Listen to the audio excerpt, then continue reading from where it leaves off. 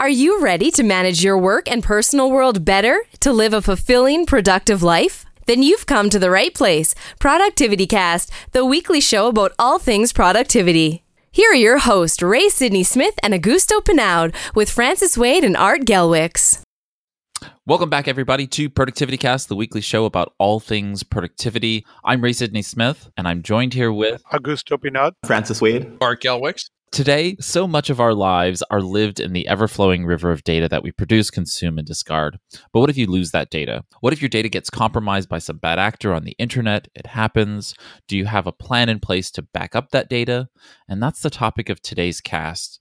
Francis originally generated this topic idea, so I'm going to turn it over to you, Francis, to talk a little bit about the background that led you to come up with this topic in the first place. Well, let me go back in time a little bit. When I started leading time management programs about 10 years ago, one of the skills I defined was something called storing. And it was really all about paper. And what happened over time is that it's, of course, changed because who uses paper anymore, right? Most of us are using digital information. And the challenge is that many people have not made that transition from storing stuff on paper to storing stuff digitally. So they don't have the skills of having great backups. So what I mean by great backup is when a disaster occurs, you are completely protected. So a tsunami or a hurricane hits and there goes your laptop and your phone and all of your diskettes and external hard drives. And what do you have to store your contacts, your appointments, all the critical information that you needed, all your passwords? Where is all that information? And how can you keep it stored on a regular basis so that you're completely protected no matter what happens? And recently, I had, of course, a catastrophe. I learned the hard way that my system that I thought was perfect had a flaw because it was not backing up a particular kind of file, which was, the provider didn't tell me this information. I found it out after the fact, lost a couple of days' work, complained, but I realized that I didn't have a great system in place, not as great as I thought I did. In particular, what bothered me was that things like pictures of my great-great-great-grandparents. So I have some pictures like that. I have the paper picture and I have the digital picture. But I still haven't solved the problem of where you store either kind of picture. Where do I store a long-term legacy file so that I can, one day show it to, I don't have great grandkids, but if I had great grandkids, if I were going to have them, how would I show it? How would I keep it for them? How do I keep legacy files so that they last forever? What's the safe place? It's obviously not my hard drive or my smartphone, but where is it? So that's what sort of got the thought going. Thanks for the background. That's great. So I wanted to start us off with discussing perhaps the importance of having backups. Francis, you point out several of them, primarily the idea of a catastrophe that destroys a computer or all of your computers. I heard a couple of weeks ago, a house exploded, probably from propane or whatever the gas was that was being used in the house filled up, and the house literally exploded and killed the two residents. And that's just insane to think that can happen in today's day and age, but it does. Hurricanes happen. A colleague of mine had all of his business's computer servers swallowed up by an earthquake. And so we all experience catastrophe on occasion. My office had a building fire actually quite recently, to name a few, catastrophes that have happened to, in my own world. And without those backups, really, that would have been potentially the end of the business, because so much of what a business is its data. And so do any of you have any thoughts in terms of any thoughts that you wanted to share with listeners about the importance of backup data? And then we can kind of go into how we each set up our systems, or would ideally set up a system. I have one word for all this, and the word is redundance.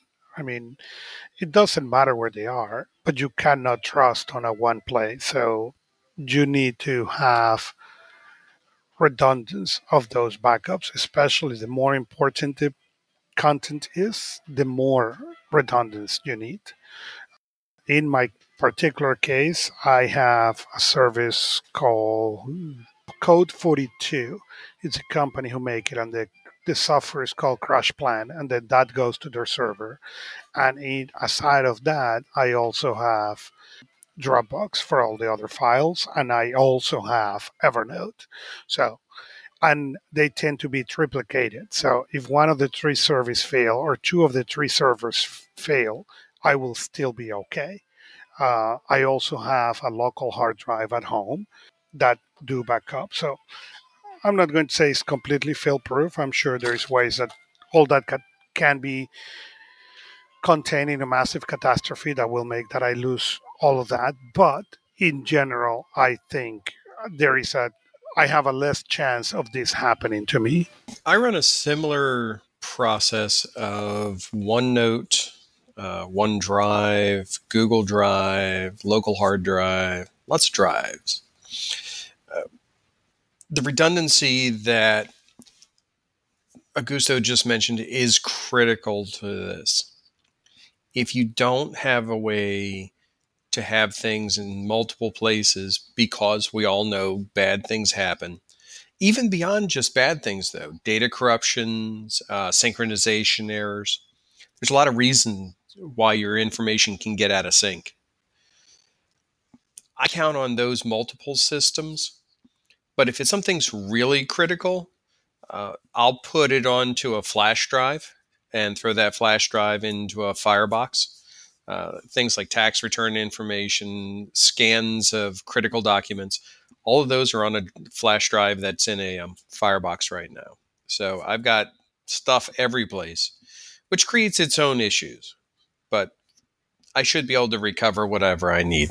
Yeah, there certainly is something to say for understanding the various types of ways data can be destroyed. For example, Art is talking about fire damage. Obviously, there's an opportunity for water damage.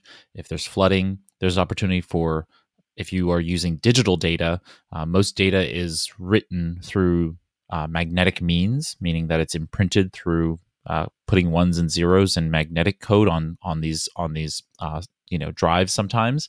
And so the goal for you is to figure out and make sure that the data is stored in a place that is not going to demagnetize or have a strong magnetic field that's going to destroy the data.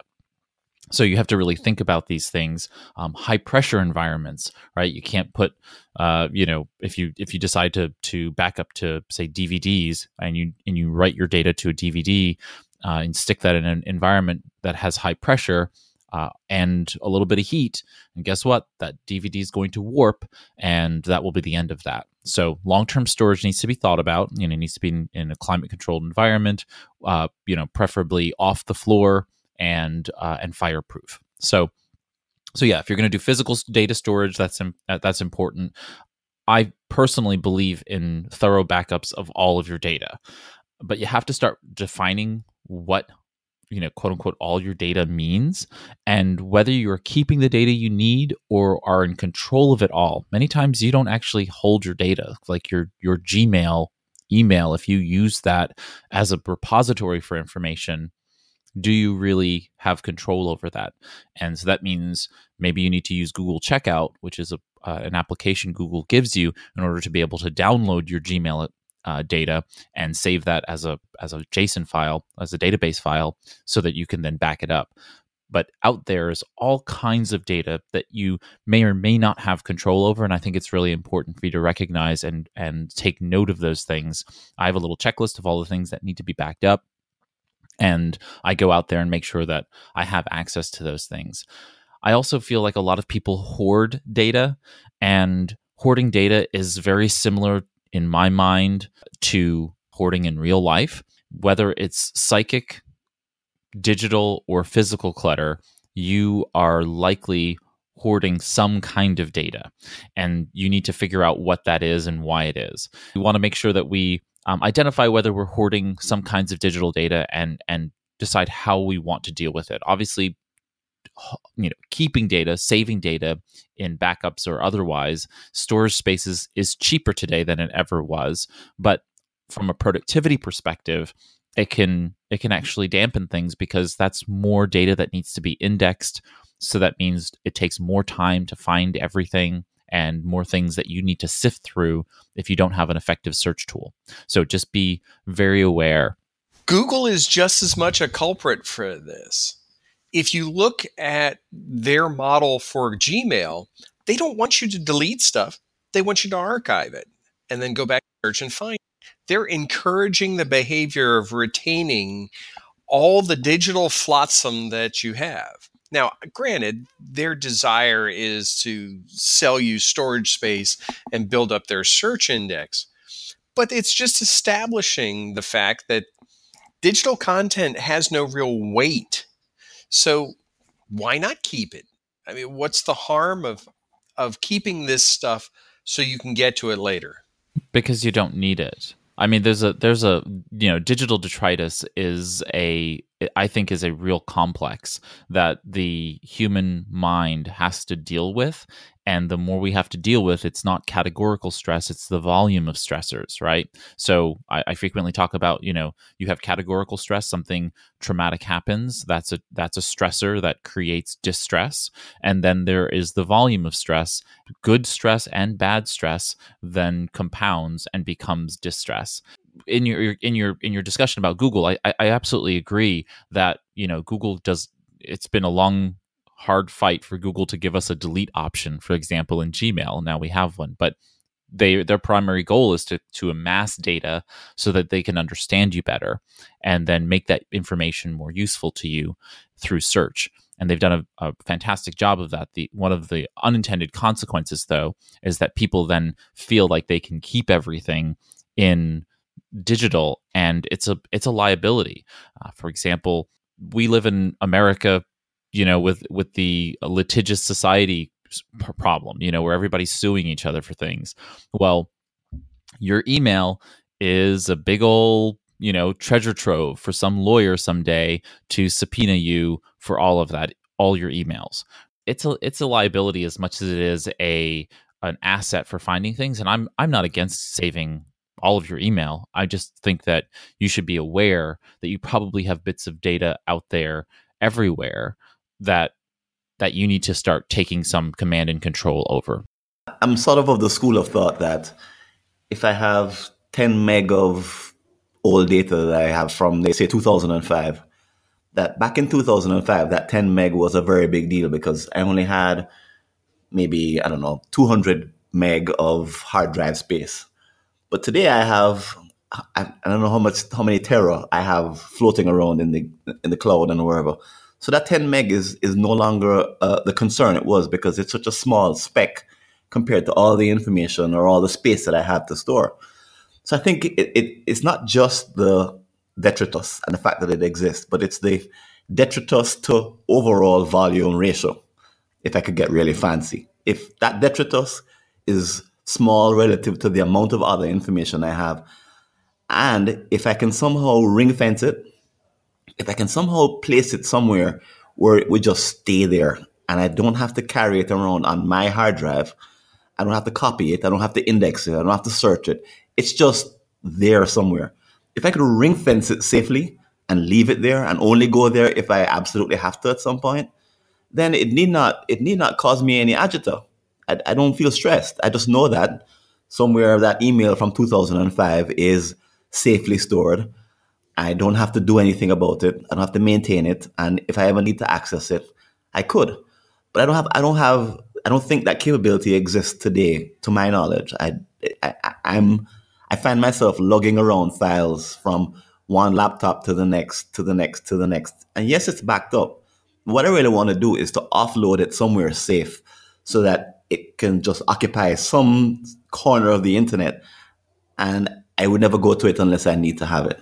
If this were all physical stuff that you put in a storage unit and you were paying $200, $300 a month to have this storage unit, would it be a good use of your time, energy, and resources to keep that stuff in that space? If it is, then good on you. If it's not, then it's probably a good idea to look at why you have that information, you're holding on to that digital information. And the goal, of course, is to not have to I mean, it's kind of like lugging emotional baggage from one relationship to another. You've got all of this history that has positive and negative associations, and maybe it's useful. Maybe it may be useful in the future in some way, shape, or form. But in my opinion, and having looked at lots and lots of people's systems over the years, that information is usually useless and is actually holding back your productivity. You're just keeping stuff for keeping stuff's sake. And that's my only point, is that if you're keeping it for a reason and it's not a negative, unhealthy reason, then keep it, go for it. But if you're just keeping it to keep it, it's likely going to cause you more, pain and suffering down the road when you recognize that, oh, there was maybe 1% of that data that was really important that should have been backed up. And the 99% really didn't matter. But now that the 100% has been destroyed in some catastrophe, you are out of having that 1% of data, and I just wanted to give folks a kind of some of the things that I always look at, which are photos, which you mentioned, Francis, videos, music, documents, and databases. Now, databases can be things like OneNote, as Art mentioned, Evernote, as Augusto mentioned, your email, your calendar. If you have a digital calendar system, it has a database of your events, your contacts. I recently had a client have this issue where the phone was, I think, dropped on the street. Several hours later, recognizing that the phone is gone, then now a new phone is needed to be gotten. Where were the contacts? There was no backup. Supposedly there was a backup. Those kinds of things. So you need to have control over those contacts, especially if you don't know phone numbers today, as most people don't. They live on your phone, and you don't really think about people's phone numbers. So make sure that you review each of those for how you're going to back them up across all the devices with some kind of persistent memory storage. One is that the analogy between digital storage and physical storage, I think has a problem with it, because in the digital world, I think Art mentioned this, there's not that pull on your psyche that physical objects have in the physical world. So I think we have an advantage by using digital information, and part of what we can do is take advantage of the fact that it doesn't have the same pull that physical information does, or paper information. The second is that it takes more time. It can take more time, or it could take me more time to go through my emails from 2005 and delete the ones I don't want than it is just to, like I said, ring fence it somewhere. I don't want to spend the time to go through each of those pieces of information. I just want to lock it away somewhere safe. Leave it there, have it not bother me, because the time it takes to go through and sort through is just too much. So in my life, or my world, I'm creating what you call digital detritus all the time, but it's not a problem that I'm doing that. And it's too much. It takes too much time to go through it, to bother to go through it. In other words, the investment in time to sort it out is too great. So I prefer just to lock it up and just leave it. Does that make sense? Oh, it makes sense. It just is. It shows, and I appreciate that. I come from a completely different kind of perspective. Obviously, because I want to make sure that I'm always cleaning up as I go, kind of mise en place. Being a cook or a chef, and I don't want things to stick around that don't need to stick around, and that's really quite important to me to be able to be my most effective self. And again, this goes back to our listeners. It's listening to the various perspectives here on Productivity Cast, I think, is amazing, because we're able to come from different places. Mentally, there's a big difference between things that need to be stored and things that need to be backed up. So you've got multiple copies of the same thing. But if we think about personal and professional productivity, one of the things you can put into your system is a recurring activity of doing the pruning of this historic tree of information. So you have those idle times, you're sitting there waiting for an Uber or something else like that. Rather than wandering through Instagram or perusing Pinterest, take a few minutes to go through your OneDrive and kill off some old things and things. You could do that as a recurring rolling activity, which will make your backup process much more efficient. But also it gives you a better sense as to what's actually in your system. Amen, Brother Art. I'll sign up for that church. I'm passing the plate your way now. Yeah. So I wanted to make the point that it's fine if your system is different than any of ours, or if you want to or need to kind of splice things together, kind of make a hybrid of what we're talking about here today.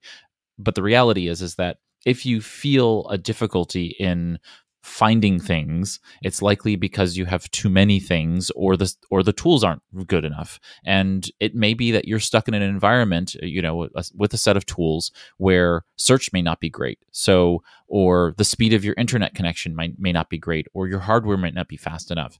And if that's the case, and you're not capable of finding things fast enough, then offloading to a backup system, different than, Augusto said redundancy, and I think I understood what he meant, but redundancy is different than backup. And so a redundancy is a duplicate set of the file in synchronization with that file. So when you delete that file, like with Dropbox, it deletes the Dropbox version. And so backup, in my mind, is that file which you're not using, that's a copy of the the prior files, and is stored somewhere else, so that if something happens to the primary file in its primary location, then you still have the file to use from that other location, from the other space that you've put it on. And that could be the same hard drive, in some short-term backups. And as you go into longer-term backups, you can then offload them onto another external hard drive, onto cloud storage, or even putting them onto physical external drives and delivering them to other locations than the one you're at. Because if your home goes up in flames, then all the data that was there, if it's all locally stored, even if it's backed up to a local external hard drive, that's going to be destroyed as well. So think about those things in that way. So my dad passed away 3 years ago, and it happened suddenly. It was like a space of a month. He was sick and then he passed. But I had the duty of going through his digital content.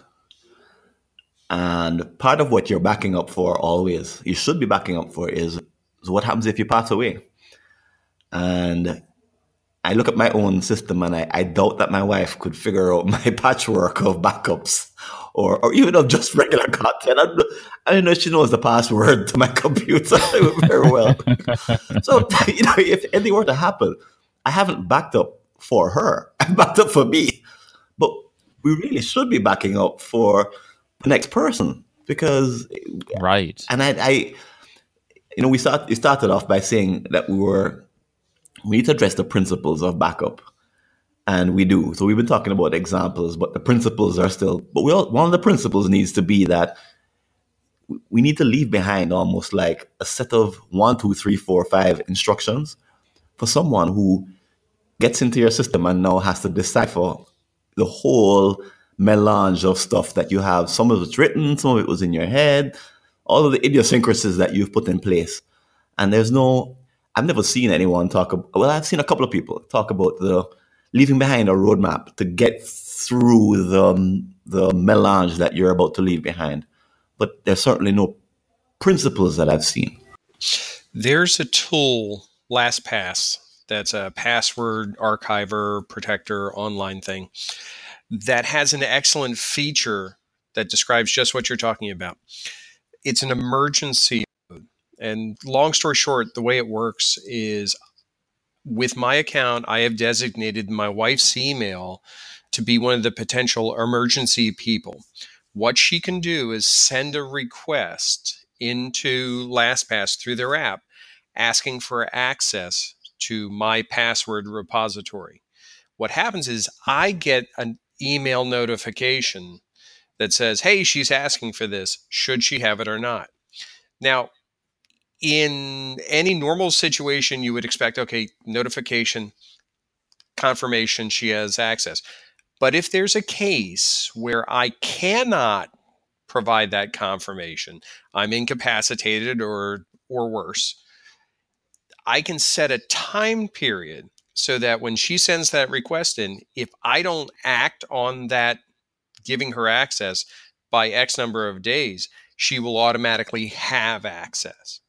And within that system, I've gone through and put all the critical information, not only my password stuff, but account information, access to insurance policies, all of the stuff that's necessary. And it's stored in this online archive. It's a really nice feature that they've provided. And it's something that I think, even if you don't use that kind of surface, creating something somewhere that the people who would need access to get into your stuff, it's really critical, because Francis couldn't have hit on a better issue. You've got to prepare for everybody else who's going to deal with this legacy beyond us. We're not dealing with banker boxes anymore. We're dealing with highly encrypted data system. Not everybody's a computer geek. Yeah, I think this could be an entire episode. Having been in estate planning, that industry before, back then we didn't really talk about or even think about passwords for your digital life, but today they're actually bespoke products for people to be able to pass on Facebook account access and other kinds of account access for those things. And it doesn't have to be just, social network and email passwords. It's, your bank accounts are online, and your credit, card systems and all of those things that when a loved one passes away and you need to step in and assist and notify people and still, deal with those assets. And people don't have to pass away, by the way. Physical or mental incapacity happens all the time. And when someone is even short-term disabled, then you need to be able to help them, and it's a real problem. One thing that I will let people know about is that Google has something called a trust account manager, and what this is a setting inside of your Google account where you can tell Google to give access to your account if you have been inactive, all told, in the application for some period of time. So you can say it's 30 days, 60 days, 90 days, what have you. And so I've appointed my executor of my estate to have access to my account within that time frame if I'm not active. And I'm active, obviously, in my email every day. But once I go inactive because I've been injured or I've expired from this planet, then he will get access to it and be able to, step into my shoes and deal with whatever's in there. Primarily, it's just basically to delete the email account because there's no reason for it to be around subsequent to my passing. So if for some reason I go into the hospital and I'm there for a while, I want to make sure that my executor has, my representative has the ability to checking the email and dealing with other things, because I probably get financial statements there. I get everything there. You know what I mean? So it's important to have these kinds of access. But maybe we'll have a whole topic on that subject someday. So I was gonna ask you, Francis, that after all of this had happened, did you come up with a system for yourself, and what does that system look like today? Yeah, sure. I'll share that. I'm not satisfied with what I have at all. But anyway, the first group of things I thought about was what I mentioned before, the legacy stuff that I would want to pass on to another generation, or stuff that I'd want to keep, like pictures that I took in the 90s, for example, that I don't want on my hard drive necessarily because it's taking up space and I don't really need it, but I don't really have anywhere else to put it. So I've tried to put some of it on my hard drive on GoDaddy. So I use GoDaddy as a service provider, and not hard drive, but on my server, I guess. So I've uploaded some files to that server and keep them in a sort of permanent place. That in my mind is where I have my permanent long-term stuff. So if I did a video 10 years ago, I don't need to look at it. I don't need to have immediate access to it, but I've sort of ring-fenced it over in my GoDaddy sort of account, so to speak. The difficulty is, of course, that there's no easy way to upload other than through FTPs, one file at a time or a few files at a time.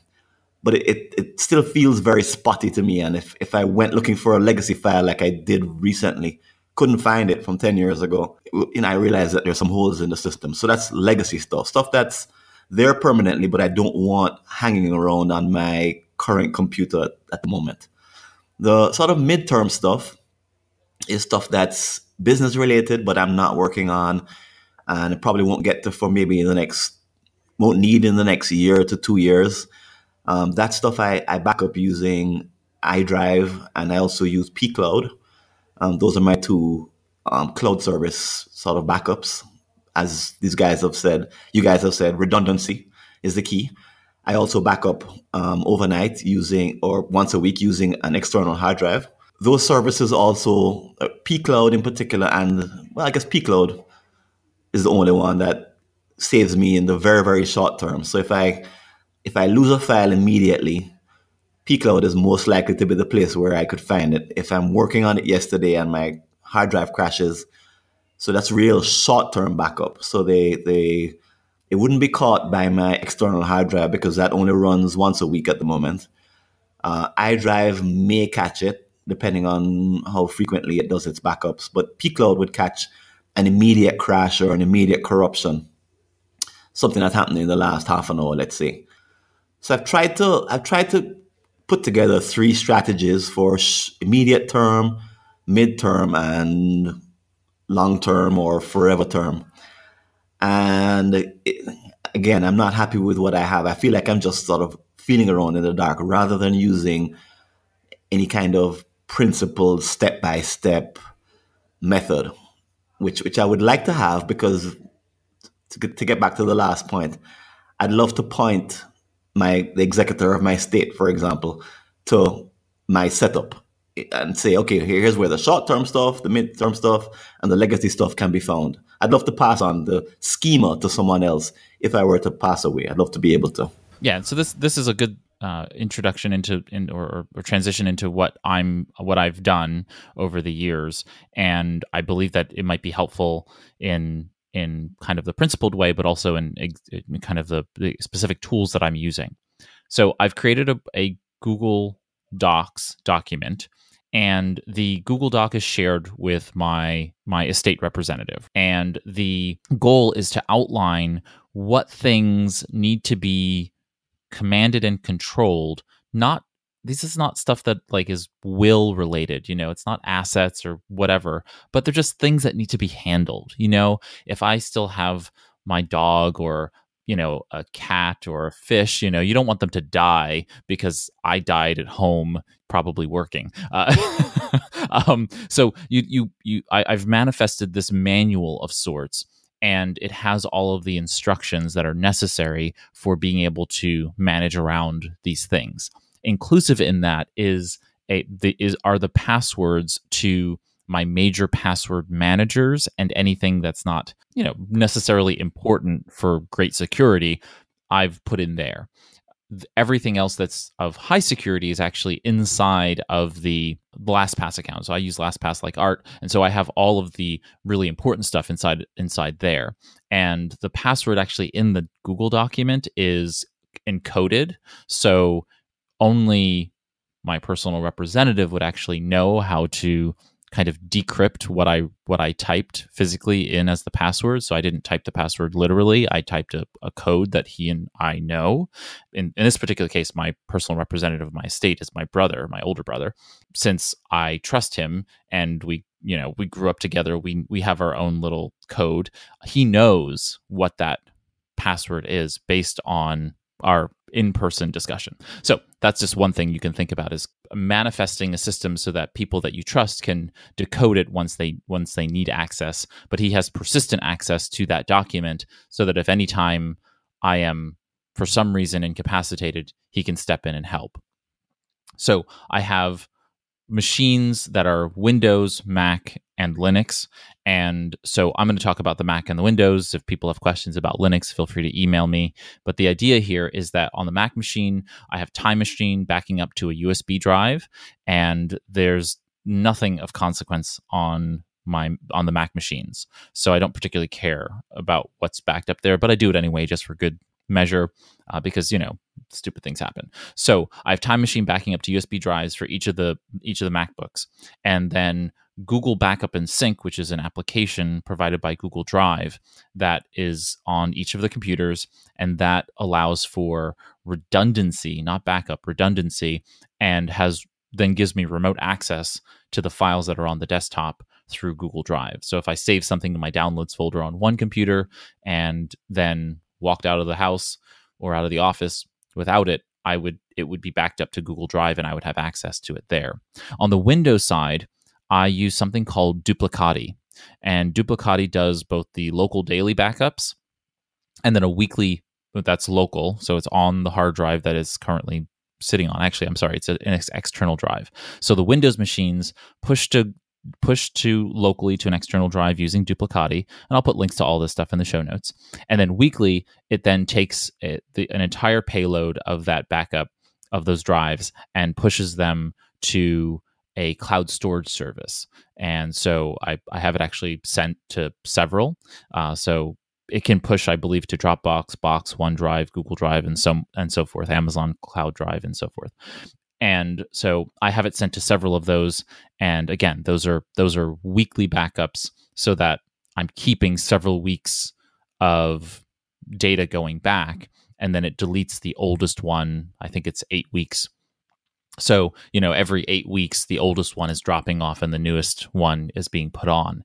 And that allows for pretty strong backup of my major databases, Evernote's on the Windows machine, all of those kinds of things. My Google Drive is on that machine, although remember that Google Drive documents are not actually on your native system, so you have to use a different system in order to be able to do that.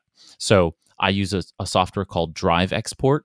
So if you go to driveexport.com, this converts all of your Google Drive documents like Google Docs, Google Sheets, Google Slides to Microsoft files. So PowerPoint, Excel, and Microsoft Word files, and then saves them to an external source. So you can actually download all of those using the Drive Export tool. So that's what I do. And then that's saved to an external drive, which is then backed up, of course, through Duplicati, as I said, to the cloud. If you are a G Suite user, and as I am for business, you can enable Google Vault. And you should also look into tools like Spin Backup or Spanning, which is a Google Apps backup tool. So it allows you to save your cloud storage stuff that's out there in a safe place. So you have the ability to version and to go back to backups. So that's what I do. I think that it's important to have the 3 stages, right? It's redundancy, which is giving you immediate access to that data elsewhere. And that's like Dropbox, right? You have the access across different devices through that use of creating redundancy. Then some kind of short-term backup, which is for, oh gosh, I deleted that thing, or I had some minor catastrophe, but I can restore from that. And then some kind of longer backup, which goes off-site, preferably, so that if something catastrophic happens to everything on site, you still have at least some. It's not going to be fresh data, but it's at least most of your data that's going to be offsite somewhere. And so I also do for phones and tablets. Both Android and iOS can be backed up using a tool called SyncDroid. I'll put a link to that in the show notes as well. And so I back up using SyncDroid. Each of the platforms has their own backups to do so, but I actually use that myself because I like the idea of having a separate backup. Thank you, Francis, for bringing up the topic. This has been really wonderful, and I appreciate that. If you have a question or a comment about this episode or something we discussed, you can go ahead and comment on this episode if you go to the podcast website, productivitycast.net/051, which is the episode number 051. There at the bottom of the page, you can go ahead and leave a comment or question, and one of us will be glad to respond. If you also are there on productivitycast.net/051, you will find the show notes and a machine-produced transcript, so you can jump to particular sections, and you'll find all the live clickable links to the things that we discussed here. And there's also a page where you can learn how to subscribe to the podcast if you're not a subscriber already. So go ahead and check that all out. Thank you to Augusto, Francis, and Art for joining me here on this cast. Thank you, gentlemen. And if you happen to be in iTunes, in Apple Podcasts, Google Play Podcasts, Stitcher, or wherever you listen to this, feel free to leave a rating or review. The positive feedback is just always welcome, and your reviews help us grow our personal productivity listening community. So thank you from all of us here on the Productivity Cast team for doing that. We've reached the end of this episode, but not the end of Productivity Cast, the weekly show about all things personal productivity. So join us again here next week. Take care, everyone, and here's to your productive life. That's it for this Productivity Cast, the weekly show about all things productivity, with your hosts, Ray Sidney Smith and Augusto Pinaud, with Francis Wade and Art Gelwicks.